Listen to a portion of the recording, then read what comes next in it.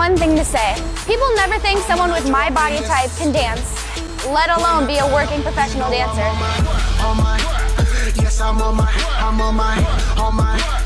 yes, I'm on my, I'm so, yes, I am so, I'm on my. No matter how many jobs I book, they'll never take me seriously because I'm fat. Proving people wrong is my favorite hobby. I saw so many videos, and then I saw yours, and I was like, oh yeah, I love her. I love everything she stands for.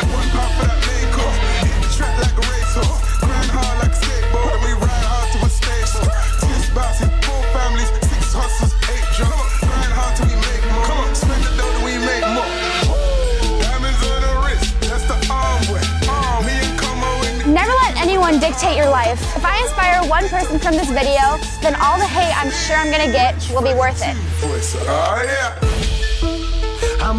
Well, I'm hashtag breaking the stereotype, and no one's gonna stop me. If you love it, do it. It's as simple as that.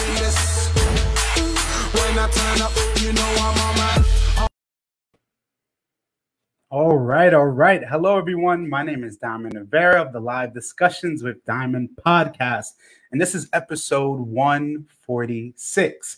And what you just saw was a short visual from our special guest today. We're taking it all the way to the West Coast. And before we get started, this episode is sponsored by Dubachata Radio, where you can listen to this interview in high quality, as well as other streaming platforms. And today, people, we have a person that is not only iconic, not only is revolutionary, not only inspiring, but honestly is an amazing, amazing human being. From watching her visuals for so many years and seeing how far she's come, whether it's the mainstream or whether it's your local dance class, she truly is an artist beyond her years. And we have on the program today the one and only Amanda LeCount. Hello! Oh my gosh, that intro. Hype me up. Yes, I don't even have a piece of paper here, just talking to you. And honestly, Amanda, as we've talked as well privately, I thank you so much for being on this platform because, like I told you, having this platform is so meaningful for me as an artist because for so many years, our stories are told through a 1, 2, 3 minute visual or performance we've had. And not many people get to understand who we are as people, as human beings. So having a platform by artists like myself, having artists like you that have done so much, it definitely is an honor having you here. Oh, thank you so much. I'm happy to be here and I'm excited to talk to you. Absolutely. I mean, for me, whether it's seeing you in America's Got Talent, whether it's seeing you in a Katy Perry film, whether it's even seeing you in an American Eagle campaign, just realizing too, your hashtag breaking the stereotype truly is meaningful because realizing 2021, the same normals 10 years ago are not the same normals now. Whatever normal means. I mean, but nowadays, what is normal? We're in a new normal still as we speak. But, having you on is important because when people ask, give us the examples of people that are breaking boundaries, breaking stereotypes, pushing forward the culture, I think of people like you because, you also as a working professional deal with the same hardships like many other people, but realizing too, as well as celebrating your success is one thing, but also celebrating your journey as a human being throughout this world is another because we understand the entertainment world, as harsh as it is, competitive as it is, it can be rewarding, but it can also be a lot of lessons learned. So I mean, I definitely think today we'll get a little bit of a glimpse of really who Amanda is, not just on the stage, but beyond the stage. Nice. I'm excited. So, as I start every episode, Amanda, I love kind of taking it back, taking the fact before the stages, before the cameras, and having an understanding of who the artist is before it all. So, Amanda, kind of give us an understanding of who Amanda LeCount is before dance. Ooh, who Amanda LeCount is before dance. It's so hard because obviously I think most dancers will say this. Dance is such a huge part of our lives. Yes. But it's also important to have balance. I think, having those friends outside of the dance world and having those hobbies or things that you can enjoy that kind of take you out of that. Just because, like you said, the dance world can kind of be a lot sometimes and very stressful, and sometimes it can really affect your confidence and self-esteem. But I think mainly who I am without dance is just I rely a lot on my friends and family. I think I really take a lot of importance with that. Or I put a lot of importance on that, like who I'm around. Yes. Because that's really important. And I think that's why partly why I have the career that I do. I have the most supportive people around me, but also people that will be honest, which sometimes hurts, but at the end of the day, it's the best. You want the truth, So I have people that will hold me accountable, that will tell me if I did terrible or if I did amazing. But they're also just the most supportive people that will be there for me if I need them always. And I think that's what I focus on besides dance, is just who I surround myself with, and if they're a positive influence, and if they're worth spending my time with. That sounds kind of mean, but just it sounds honest. With who you surround yourself with, because that will change the course of your life. Who you surround yourself with and what kind of people they are, and if they're good people, or if they're going to push you and support you, that'll make all the difference.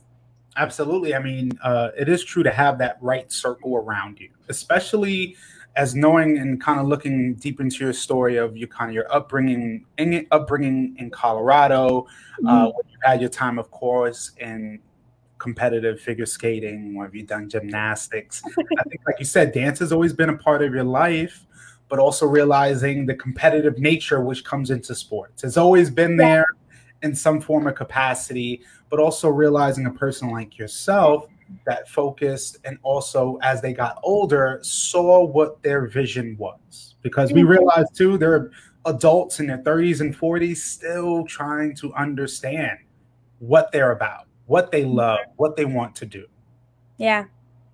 And for me, realizing as well as an artist, I also had to understand all of the sacrifices I was going to make, all of the birthday parties I was going to miss, the dates I was going to miss, the friendly just gatherings I was going to miss because I had rehearsal. I had a show. And, it's never easy, but the reward is worth it. So, a question I have then is, how was that moment of you realizing, growing older, I believe this was your teens, that, you were dancing, of course, but you made that decision to move to LA. What was that moment like for you? Yeah. So like you said, originally I'm from Colorado, which is very different than Los Angeles, very, very different. And I knew that I loved dance so much. Like, it was all I wanted to do for my entire life. But when I really started taking it seriously and kind of started to get in the mindset of, oh, I want to do this professionally, I want to do this as my job, was probably when I was around like 10 or 11. And then I moved to LA when I was 13, about to turn 14. Wow. And again, kind of going back to the people I have around me, I was really lucky to have a mom who was super supportive, like so on board. Like, I told her, hey, I kind of want to move to LA so I can, pursue this. And she was like, okay, let's try to figure it out. Let's see how we can do this. I feel like a lot of parents, and I'm not judging other parents because I completely understand it's a big risk and it's a lot. But I know a lot of parents would have been like, no, wait, and maybe then. And again, totally understandable. It's a big risk, but I was really lucky to have that parent and supporter who was like, okay, let's take it. If you're going to work hard and you think you can do it, then let's do it. And so literally within like 6 months, I was actually supposed to go a little bit earlier than I did, but I backed out because I was scared. And I was like, oh, I don't want to miss my friends. And I was going to a really, really nice art school in Colorado that is one of the best in the country. And so once you leave, you can't come back. And so I was just scared that I was going to regret it and like just second guessing it. And then I ended up moving like 6-7 months later and loving it. So kind of wish I went earlier, but it's okay. You can't look back and regret things now. But it really was on a whim, and it was kind of just, I was coming out to LA every once in a while, and I had been to LA before, and I was dancing on a crew then before I moved out. And so I was constantly coming to California and back and California and back. And once I moved, the crew didn't exist, I don't think. So I didn't move for that, but I just had more experience in LA, and I kind of got the gist of what it would be like to live in LA and what it'd be like to work and the people I'd be around. And I really enjoyed it. I enjoyed the environment because it's not for everyone, but it's very competitive, and it's very, it inspires me to do my best pretty much, and it's not for everyone because it's very, stressful, but I think it's made me the best dancer I can be so far. I'm not done growing, but for now, it's made me the best I can be. I just decided to move to LA mainly because I know a lot of people move when they're 18 to come out to LA to start. And I kind of wanted to get that head start so I could know the teachers, know the dancers around me. So when I turn 18 and all my other 18-year-olds come, I've already kind of gotten a name. I've been here for a little bit and I'm adjusted. That's interesting because I have to give a big shout out to your mom because that moment of your mom trusting you, because usually it's, trust what the parents say, whatever the parent says goes, but realizing your mom took a trust in you and saying she saw the potential in your career. She saw the potential in your passion, your vision, and said, hey, let's do it. Let's see how it works. I mean, because like you said, coming from Colorado all the way to LA is a huge shift. And like you said, 13, 14 years old. So for me as well, dancing in New York City, being very competitive, whether it's dance classes, you meet new people. And like you said, you rather have a head start because LA especially is extremely competitive, and especially the dance world, because you have so many dance schools. But I think we've also realized over time how social media impacted the dancing life, because one video at Millennium could skyrocket 2 million views at one point. So a question I have is, making that trip to LA at 13, 14, what were those moments like? Going into your first classes, kind of like you said, getting your feet wet. Oh, yeah. It was definitely intimidating when I first started going to classes, because in Colorado, not that I was the best dancer by any means at all, but I was kind of known for hip hop. That was kind of like my thing. Again, probably not the best in Colorado, but just people kind of knew me for that. And I would get some praise for my hip hop back in Colorado. And then coming to LA, everyone is level 100. And I was still at like level 10. So in no way was I like, oh, I'm gonna kill this. They're not ready for me. I definitely wasn't like that because I knew that I wasn't anywhere near the best in LA. But it was just really intimidating because I came from an environment where it was a little bit more like, oh, Amanda's the hip hop person. Like, she's so good. Look at Amanda go. And then it came down to like I was dancing next to people who are on tour with like the best artists in the world. And I'm like, whoa, well, this is what good looks like. Like, I'm not even close. So it was very intimidating. But again, it put me in that environment to really, really push myself and to grow and just work as hard as I can. But it was really intimidating the first couple years. And then I slowly started to get used to it, started to build connections with these choreographers, friendships. But yeah, if I had to describe it, I would just say intimidating for sure. And also, like you said, just with the multitude of dancers in LA, how competitive it is, it also challenges you. I think really those challenges make you a better dancer. So my question to you now is, like you said, over the years, you began to build relationships, friendships with these choreographers that you're seeing mainly every week or maybe every other day, depending on your schedule. When was the moment that you kind of felt things clicked? Like, all right, now I'm really understanding, because, choreographers have so many different, styles. Was there a moment for you that said, okay, now I'm really getting the hang of this kind of lifestyle? I feel like there's almost different kinds of clicks when it happened for me. I think there's been like different ones along the way.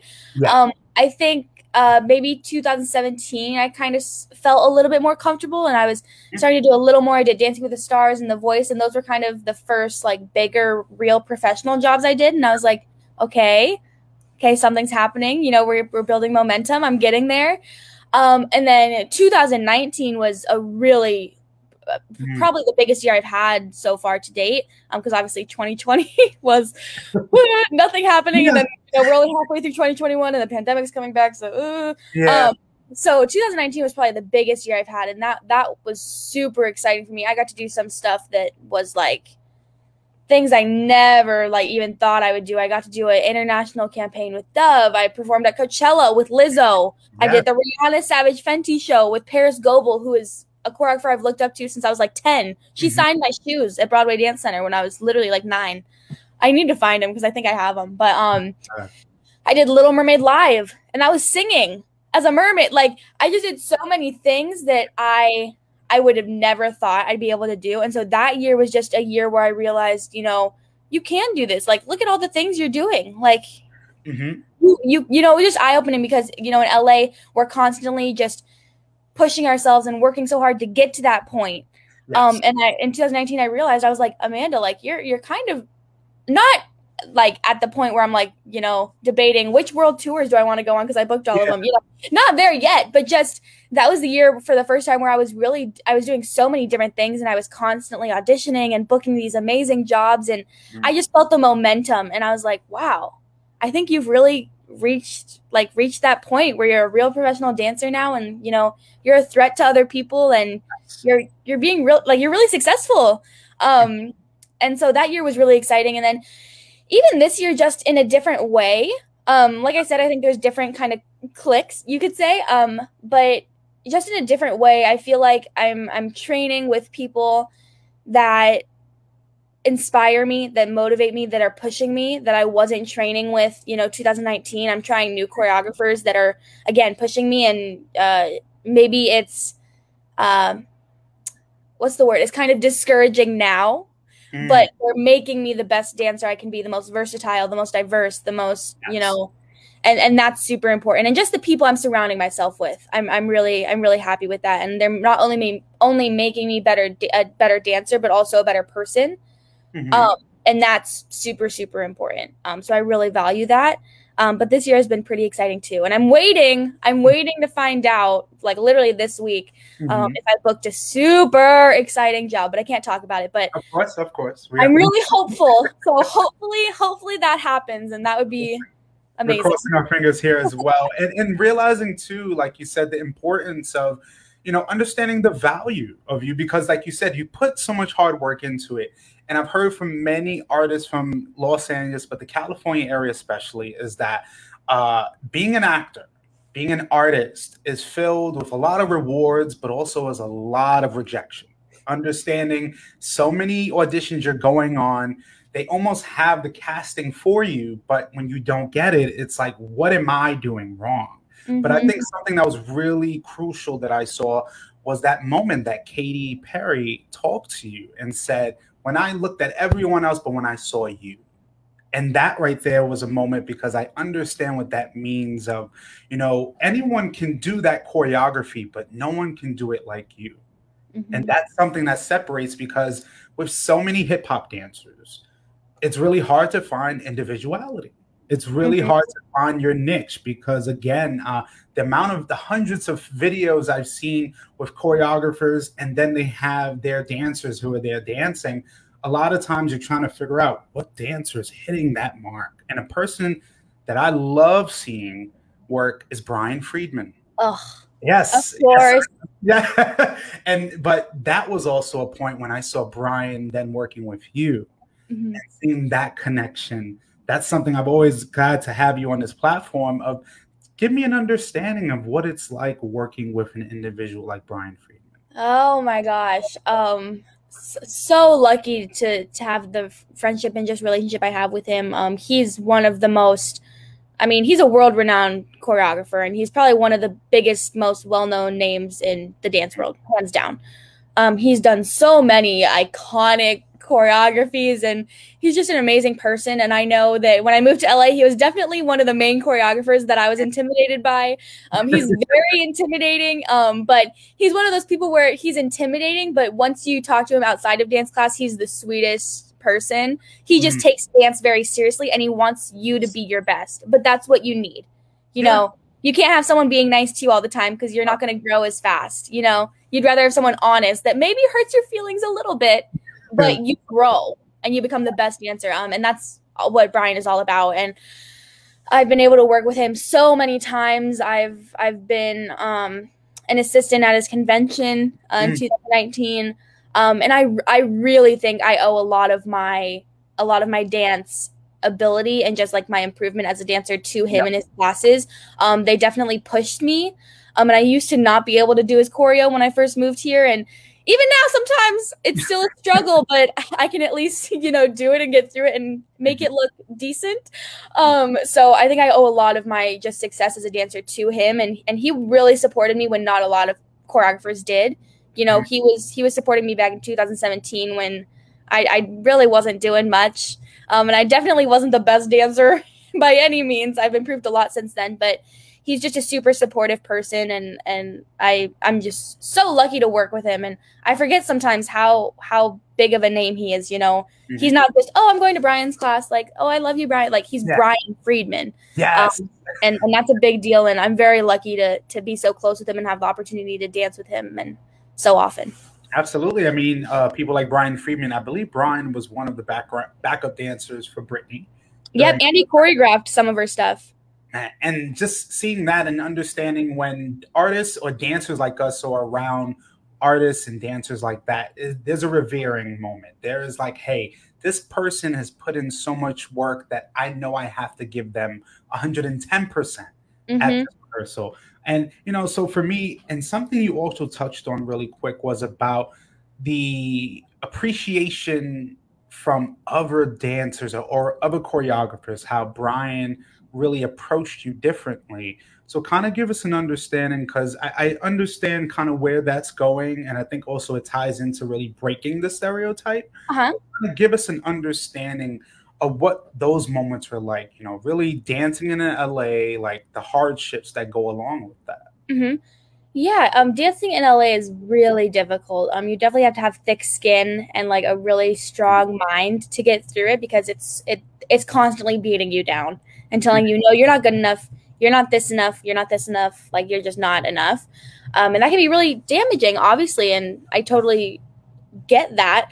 But for me in LA, it was just hard to kind of get choreographers to get past my appearance, which, first of all, there's nothing to get past. There's nothing wrong, first of all. But to them, they're not used to seeing someone like me in their class or to trying to approach their choreography. They weren't used to it, and so they kind of didn't know what to do with me, I feel like. They're like, I don't know what to do. And Brian, I don't think he ever even thought about what I looked like. I really don't. I think he's all about the dancing. And if you're a good dancer, you're a good dancer. And that's it. You know, it doesn't matter tall, short, skinny, big. It doesn't matter to him. And it shouldn't matter to anyone. And I just think what really set him apart from other choreographers for me, and as far as like noticing me and really helping me grow and becoming a mentor, was he saw my potential. Yes. Was I the best dancer? No, I'm still not, of course. But he could see my passion, and he could see my drive and the potential I had. And that's why I think he was so supportive of me and still is. And that's why I grew so much from his classes, is because he pushed me and he saw my potential and wanted to see me reach that. And yeah, I think he's just different from a lot of choreographers I've taken from. And yeah, I just think he doesn't make assumptions and he doesn't judge anyone until they see their dancing. And that's how it should be. Like, a dance class, like, you know? And I just, he's amazing. He's amazing. I definitely appreciate that. So understanding now throughout your years of, like you said, that grinding period, going to classes, then, you know, later on going to auditions and actually getting those roles that you loved and you seeked and you searched for, what was now the reception for you? Kind of, now you're seeing yourself on TV. Now you're seeing yourself on campaigns. What was the reception now like, kind of coming back home, and what was that like for you? Yeah. As far as coming back home, it's really funny because I have a pretty supportive family, but they don't quite understand like the dance world and just the entertainment industry, but they're supportive. I want to get that across. You know, they're supportive of me and they're happy for me, but they just don't quite get it. You know, I'm like, oh guys, like I'm assisting, you know, Brian Friedman, who choreographed for Britney Spears. They're like, oh, cool. Yeah. But they don't quite get, you know, how big of a deal that is, you know, but they try their best. But it's really funny because like my sister, especially, like she'll always brag about, oh, my sister did this. My sister, look at my sister on this, on the TV. Look at this. But then like she won't even tell me congratulations. She'll tell all her friends, you know. All her friends that her sister was on something, but when she sees you, it's more like, oh, hey. Oh yeah, that's my sister. Yeah, whatever, you know. But you know, they're supportive, but it's always super funny. And yeah, it's different because I'm the only one that's really in the creative arts world. All of my other siblings are doing, you know, one of them's a doctor, one of them is like an engineer, one is like 3 of my siblings have doctorates. One's a cheerleading coach. So we're kind of all over the place, but I'm kind of the only one, I guess, besides cheer-ish that really does arts.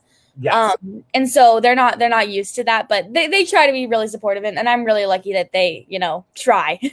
Hey, absolutely. But think about this. Having you on this platform means a lot because besides being a dancer, understanding the family aspect, understanding is that a lot of times in our families, whether we're in the arts, a lot of times our siblings and older siblings, they're probably in a whole different field. And people are not going to always understand what we do. They have their appreciation, but in their own way. But hey, that's okay. Rather be, you know, not fully understanding everything, but, you know, seeing for what it is and seeing that you love it, seeing that it's successful for you and you're doing what you have to do. So a question I have now for you is, you know, seeing really how your career has come along so far. And then, like you said, now 2020 was a huge just change for all of us in the entertainment industry. How did that period, really the last year, was that kind of a period of self-reflection? How did you really adapt to everything that was going on? Yeah, I mean, last year was crazy for everyone. And I definitely think there were pros and cons. I don't think it was all bad, and it definitely wasn't all good. So it was kind of a mix. But I think the first half, I kind of, like, what did I do? I was kind of taking it to relax. I was like, oh, this is nice, you know, until it lasted, you know, a year and a half. And then it was too much. But for the first like month or two, I was like, okay, this is kind of nice. Like I have time to really sit down and think and try new things and, you know, spend time with my mom. You know, we quarantined together, and just it was kind of a nice time to relax because as dancers we're constantly going. So it was nice to take a break. But then I kind of got like antsy, and I was like, okay, I'm done now with the break. I'm done. And then luckily I did have AGT that came out in the middle of the pandemic. So that came out in summer 2020. So I kind of had that a little bit to at least have something happening, you know? Yeah. So that was an interesting experience. And then after that, I really just tried to focus on what I want to do, maybe coming back. And I think my mindset changed. Like the way I take class now, the classes I take now are very different than what I was doing before the pandemic, but I think in the best way. You know, as a dancer, when you first move to LA, I feel like it's kind of normal to be like, okay, I'm going to take every single class, every single one, you know, taking 8 a day. And that was very much what I was doing. And now, not that it's no way that I think I don't have to train anymore. You never stop training as a dancer. Yeah. You never reach the point where you're like, oh, I don't have to train. No, that doesn't exist. But I think I've reached the point where I can be a little bit more selective with the teachers that I take and who I'm giving my energy to and who I think I can truly learn from and grow from. So I can be a little bit more selective. And so I've started taking teachers that I think either push me out of my comfort zone or challenge me, or people that I just respect and admire. Like I've just been a little bit more picky instead of I'm going to take every class I can, you know. And there is nothing wrong with that. I highly recommend doing that the first couple of years you move to LA or New York or anywhere, because I think it did help me grow super fast. But I think it's also important to take the quality classes. It's not quantity, it's quality. And now I feel personally, just for me as a dancer and the dancer I am, I'm taking quality classes. Yeah. And I think that's helped me a lot. And I think the dancer I was before the pandemic is very different than the dancer I am now, but in the best way, in my opinion. Like I watch videos from now and videos from, you know, a year and a half ago, 2 years ago. And I'm like, oh, I love the way I'm dancing now, like more than I was then. So I think I'm taking the right route for me personally. And I think everyone's, you know, career and who they take is going to be different because everyone dances different and wants different things. But for me, it's worked out really well. And yeah, I just think my mindset changed too.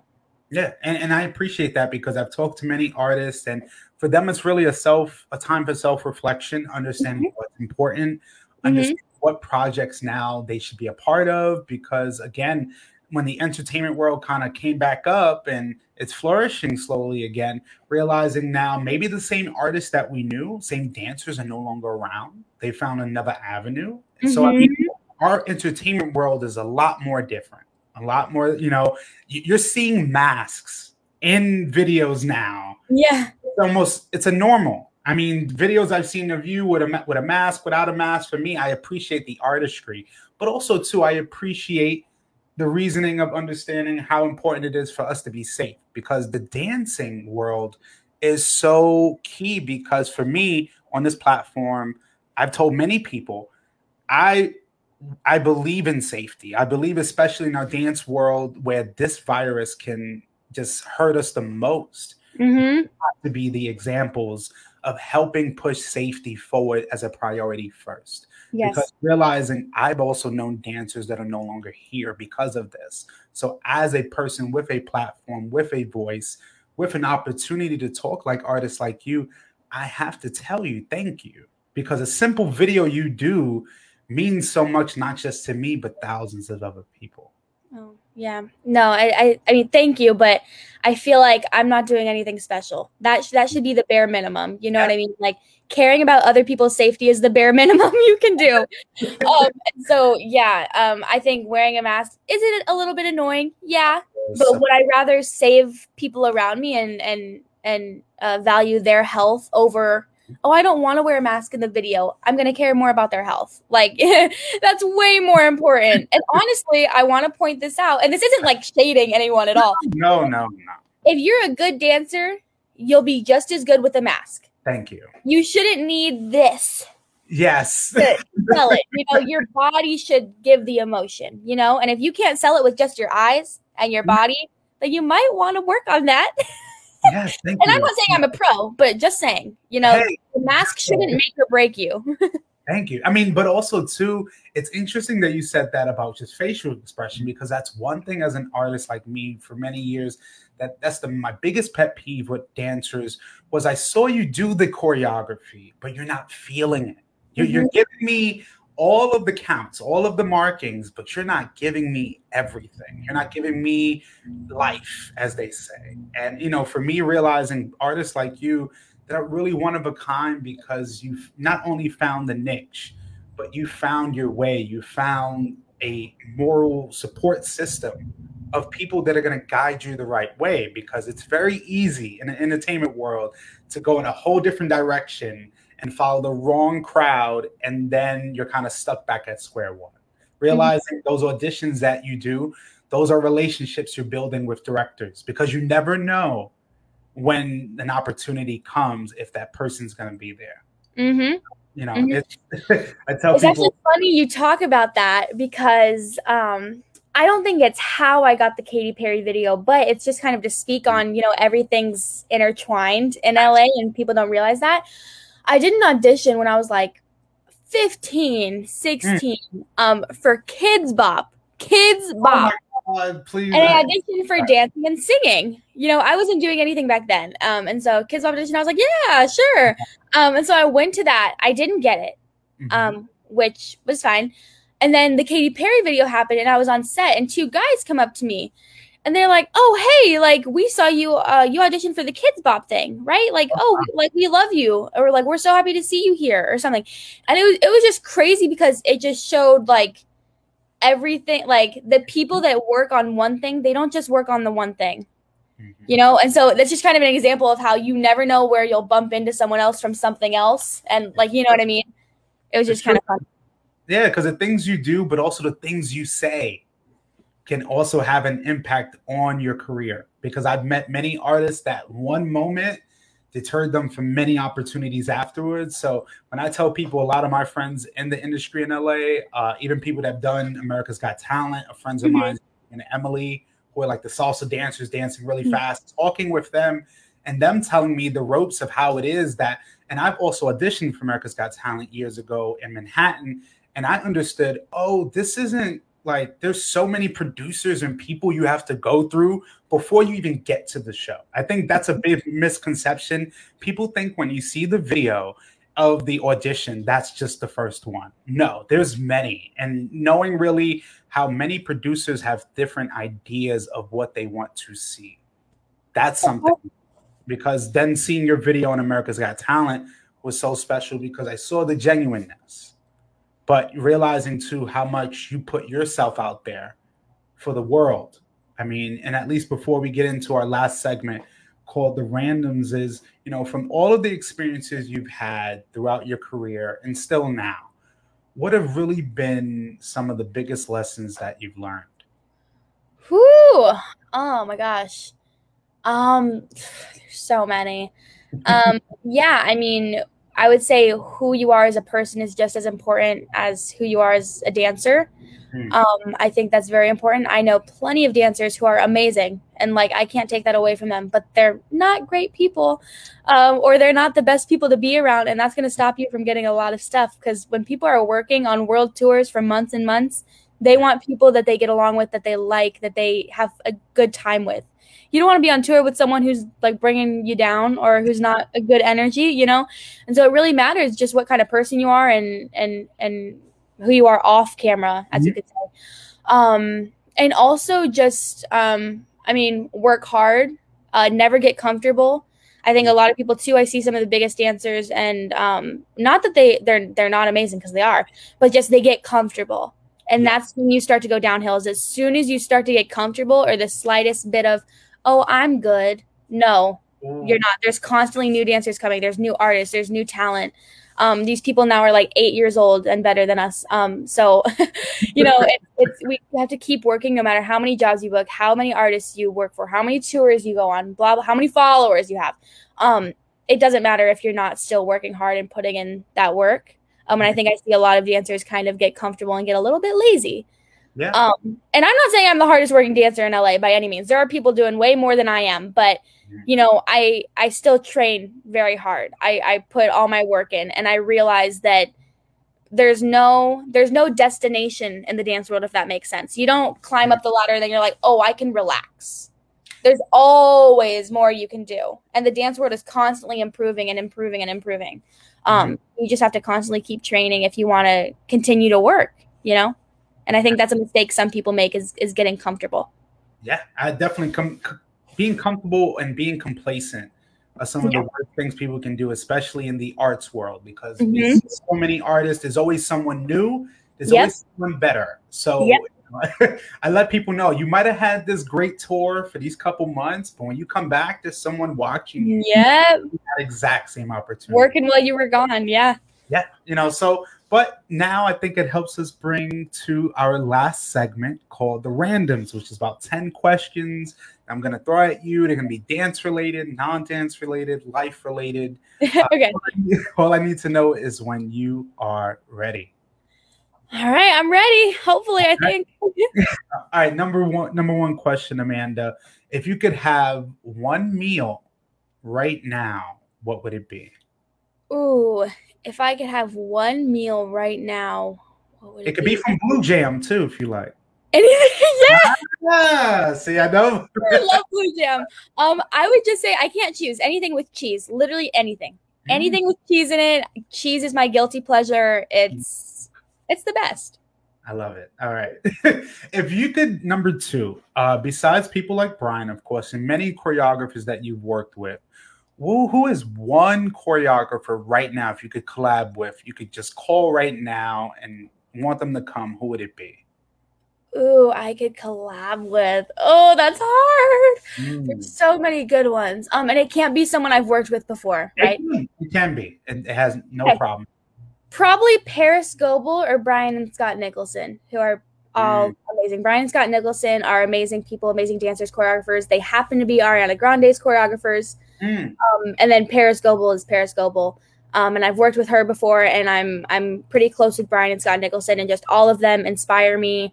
motivate me and are just great artists and great people. So any of them, whenever I'm around them, I'm lucky to be there and just happy to be around them in that environment. Okay. Next question is, give me a memorable moment from one of your many projects, like one moment from a gig that you had that just stays in your mind till this day.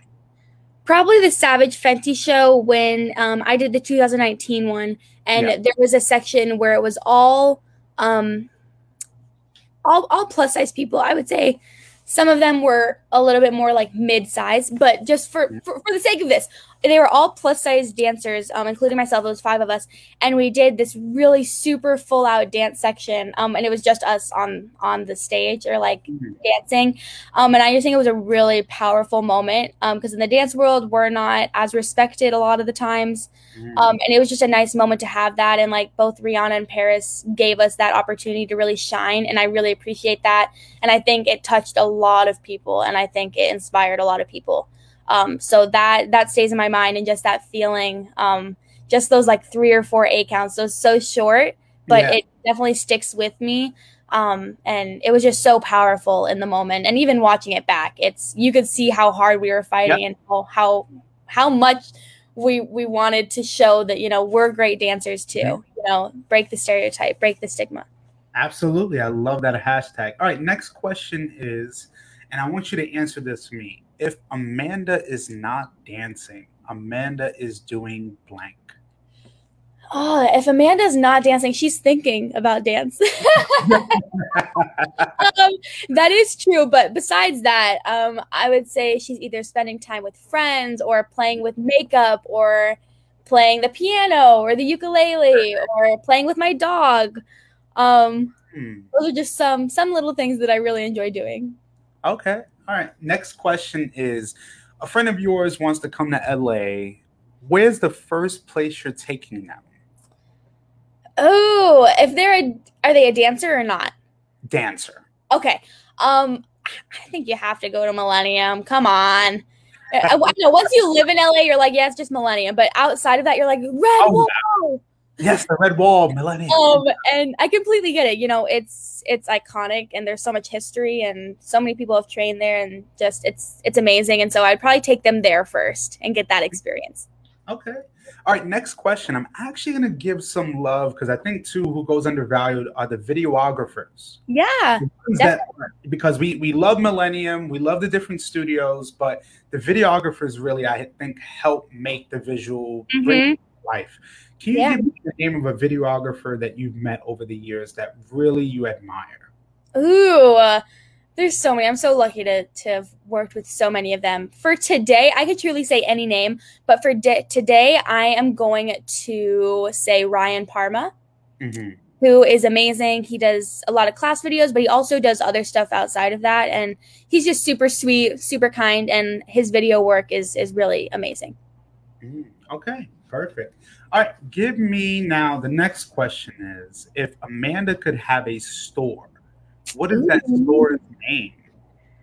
Ooh, okay. I don't know if this is a store, and I don't really know the name, but I've always wanted to open a dance studio. Not anytime soon. Not anytime soon. This is after I retire from dance, you know, way later, like 20, 30 years from now. But I've always wanted to open a dance studio, and I've always wanted to open a studio that was really inclusive to everyone. And I feel like when people say inclusive, sometimes the people that get left out are people that have a disability or just disabled people. And I want to make it a place where they feel welcome because anyone can dance, you know, anyone can dance. And I really want to make it a place where everyone feels welcome. It's literally open for everyone, all walks of life, all different kinds of people. So that's really important to me. I don't know what the name of it would be, but that's something that I definitely want to do in the future because it's a passion of mine. Okay, perfect. All right. Next question would be, what is your favorite dancing city?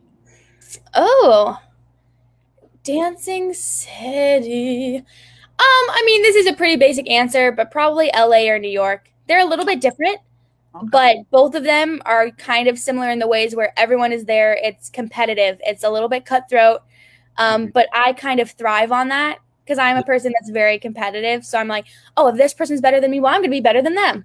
Yes. So just that environment has been beneficial for me. I know it's not for everyone, but for me, just the energy in both of those cities is so high and so just cutthroat and competitive. And for me, it brings out the best dancer that I can be. So I love both of them. All right. Second before last question is, give us the meaning of breaking the stereotype. Try to keep it short. The meaning of hashtag bringing the stereotype, which is a campaign, hashtag movement kind of thing. I created it in 2016. So it's been 5 years now, which is crazy. And it's kind of self-explanatory, but it's all about breaking the stereotype. And for me, it relates to dance and the dance world and how there's a dancer body stereotype. And there's definitely a standard that a lot of people don't fit into and are kind of discouraged from trying to be a dancer because of it. And I wanted to inspire people not only in dance though, but just in all aspects. You know, there's stereotypes for everything, sadly. And so whether you're a singer, an actress, a lawyer, a doctor, like anything, there's stereotypes for every single thing. And I just want to inspire people that even if they're kind of the underdog, or if they're getting discouraged from trying something, or they feel like they don't fit in or don't fit into that box, that doesn't matter. Yeah. It doesn't matter. You can still do it. If you're passionate enough about it and if you truly love it, you can do it, and just don't listen to what other people say. And, you know, I said this the other day and I really liked it. Because I have a lot of supporters, but obviously I have a lot of people that still don't get it, and still I get hate all the time, which is part of social media.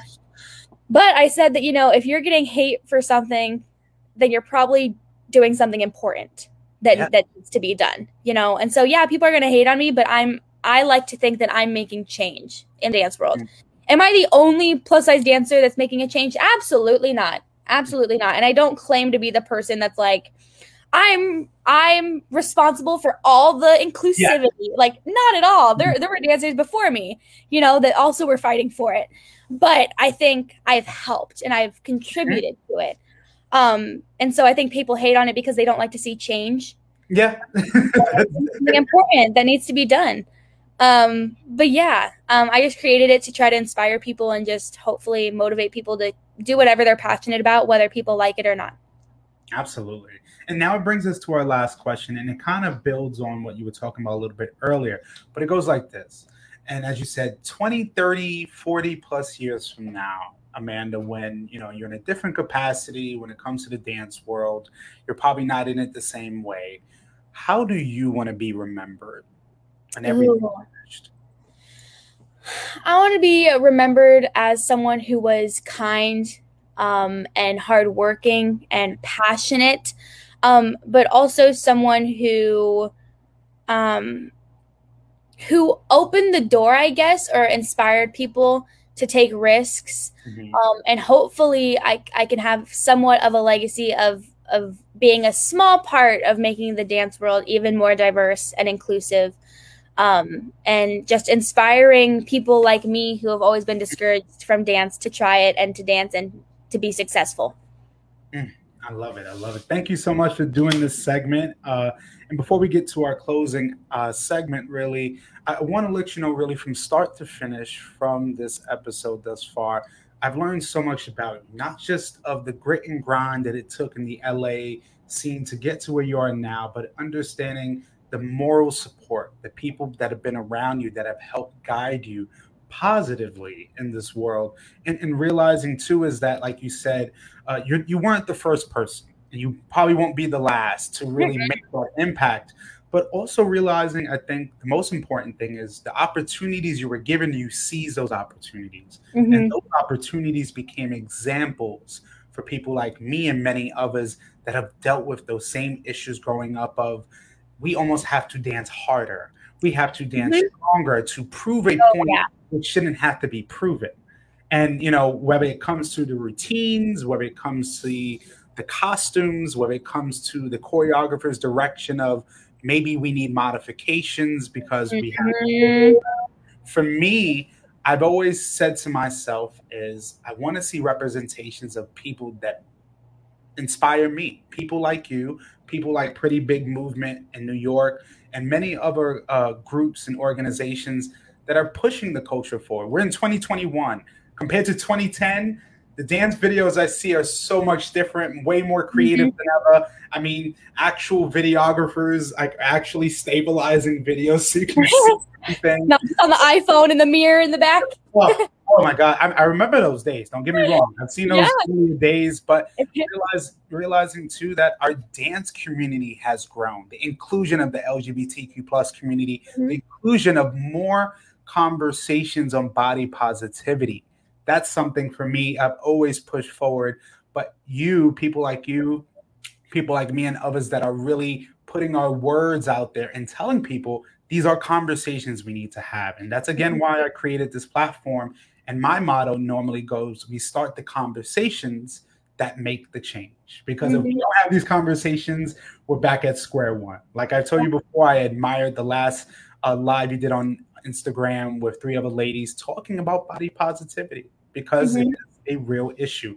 But also having you here means so much, because seeing you on a video, from you dancing 1 and 2 minutes from a choreography to now actually speaking to you, even though it's not physically, being able to just talk to you, this is a highlight for me, because again, being able to celebrate you as a person, not just as the artist, is the most important for me. And thank you so much. Of course, from start to finish, I've enjoyed every moment. But at least before we do go, I would love to know if you had any last few words to myself and the audience, but also contact info on how people can see your upcoming projects. Yeah, as far as last thing to say, this might be a little random, but I think it's important, and I think people kind of need to be reminded. I feel like a lot of people, especially with social media now, I think that's caused some damage. It's also, there's a lot of pros to it. Believe me, there's a lot of pros, and I benefit off of it. But there's also a lot of cons, and I think one of them is just constantly comparing yourself to other people and trying to fit this said beauty standard. And I just want to say, people will never be pleased. Society will never be pleased no matter what you do. And I know that's hard to hear. It's the hard truth. You will never be pleased. So there's no point in trying to constantly change yourself to fit this ever-changing beauty standard when they're always going to find something to hate about you. So you might as well be yourself, be authentic, do what you want to do, live how you want to live, look how you want to look, and be unapologetic about it. Because at least you know that if they're hating on you, at least you can go home at night and say, well, I'm being myself and I'm being authentic, and no one can take that away from me, you know? So I'd rather be, I've said this before a lot too, but I'd rather be hated for who I am than loved for who I'm not. And so just, even though it's hard, just remember that they'll never be pleased. Society will never be pleased. They'll always find something to pick at. So just be yourself and just be authentic. And then as far as how you can find me, oh my gosh, there's so many social media platforms nowadays. Let's see. Instagram's my main one. That's kind of where I do most of my stuff. And that's just Amanda LeCount, just my name. TikTok is blowing up, I guess. And that's Amanda_LeCount. And then I have 2 YouTube channels. One of them I never post on, but it's more of a fun, content YouTube. The other one is dance. And then I do have a website, amandaleCount.com, where you can find literally anything you want to know about me and how to contact me, anything like that. Yeah, I think those are the important ones. Hey, I mean, that goes to show you're really hip on social media, because I know some people still don't even know how to work Instagram. So yeah, you definitely have followed your path correctly. Honestly, just being able to talk to you means so much, because again, the further and further we see this representation, no longer people can say we don't see it. When we're now having these conversations, that's where resolutions come. But just seeing also the human side means so much, because it's not all about the glitz and glamour. It's really, you know, because after rehearsal, you're by yourself. Yep. You get them home, you have to deal with everything that comes along with it. You know? Yep. So, I mean, for me, it's been an honor. It's been a blessing. And it's really been a joy to really have you on today. I know, of course, you're a busy woman. And like I tell many of my guests, I feel like this is a part 1. And I'd love to have you on in the future and catch up with you, because I know you have some projects coming up in the future. So we'll definitely hope we can catch up with you. But Amanda, I thank you so much for coming on to this podcast, this platform, because again, As I say, it's a podcast for artists by artists. And, you know, for me, for everyone that's tuning in, everyone that will be tuning in the future, really, this is a celebration of such a remarkable artist whose limit is limitless. So, you know, for me, I thank you, Amanda, for your time and your effort. I think everyone is tuned in, everyone that will be tuning in. This has been a very, very special episode, ending out July, episode 146. Wow. Crazy. Hey, yeah. Thank you so much. Absolutely. And thank you all for tuning in. It's been a really special episode. I'm Diamond Rivera here with Amanda LeCount. And thank you guys for listening, for tuning in. We will see you soon and stay safe. Everyone.